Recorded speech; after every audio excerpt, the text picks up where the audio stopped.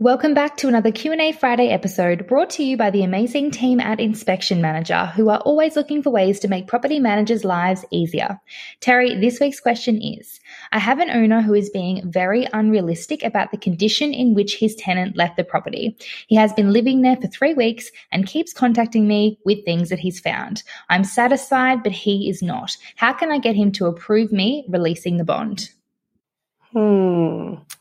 These situations, they're a little bit tricky. And look, they can be so incredibly time-consuming and frustrating for everyone involved.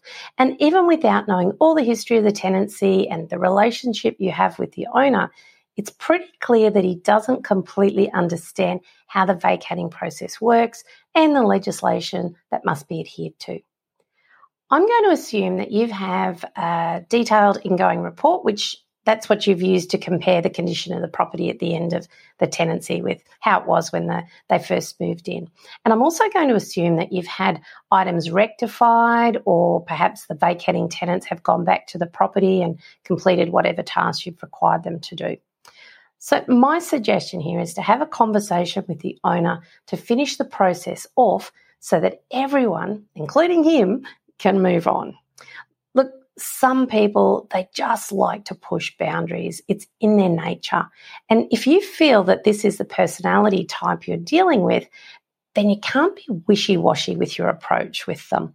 And I'm not talking about being abrupt, but in my experience, being very clear with almost a no-nonsense approach works best with these kinds of people. And your dialogue could go along these lines. Bill, I just wanted to let you know I'll be releasing the balance of the bond to the tenant this afternoon.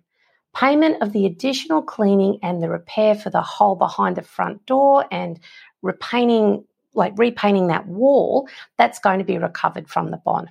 We will pay the tradespeople directly once these monies are released to us from the bond authority.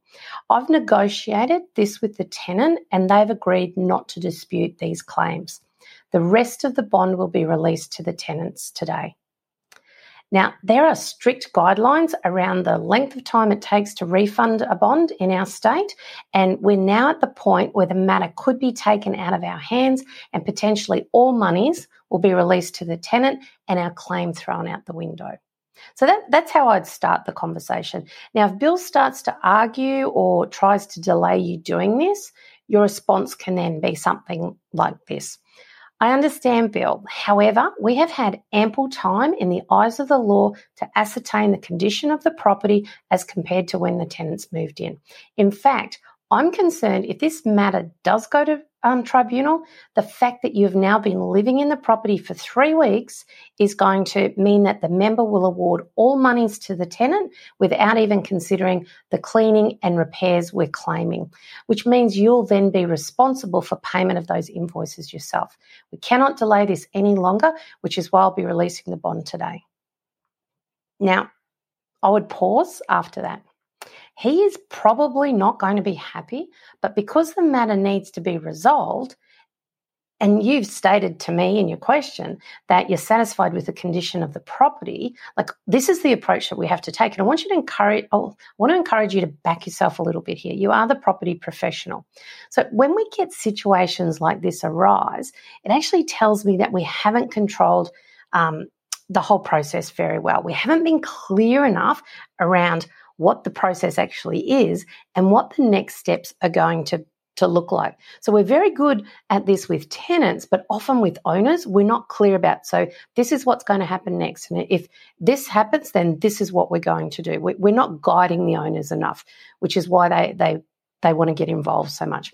So in future, allow yourself some time between when the tenant vacates and the owner is moving in. And I know this is sometimes hard because, all they want to do is pick up the keys and move into their home, but it actually helps keep things much clearer, particularly if we have any issues with the bond. What the idea is that we get it resolved before the owners move in, okay? I hope this helps answer your question. Thank you so much for that, Terry, and we will be back with another Q&A Friday next week. If you have a question that you would like answered, please shoot it through to us at hello@pmexcite.com and we'd love to help.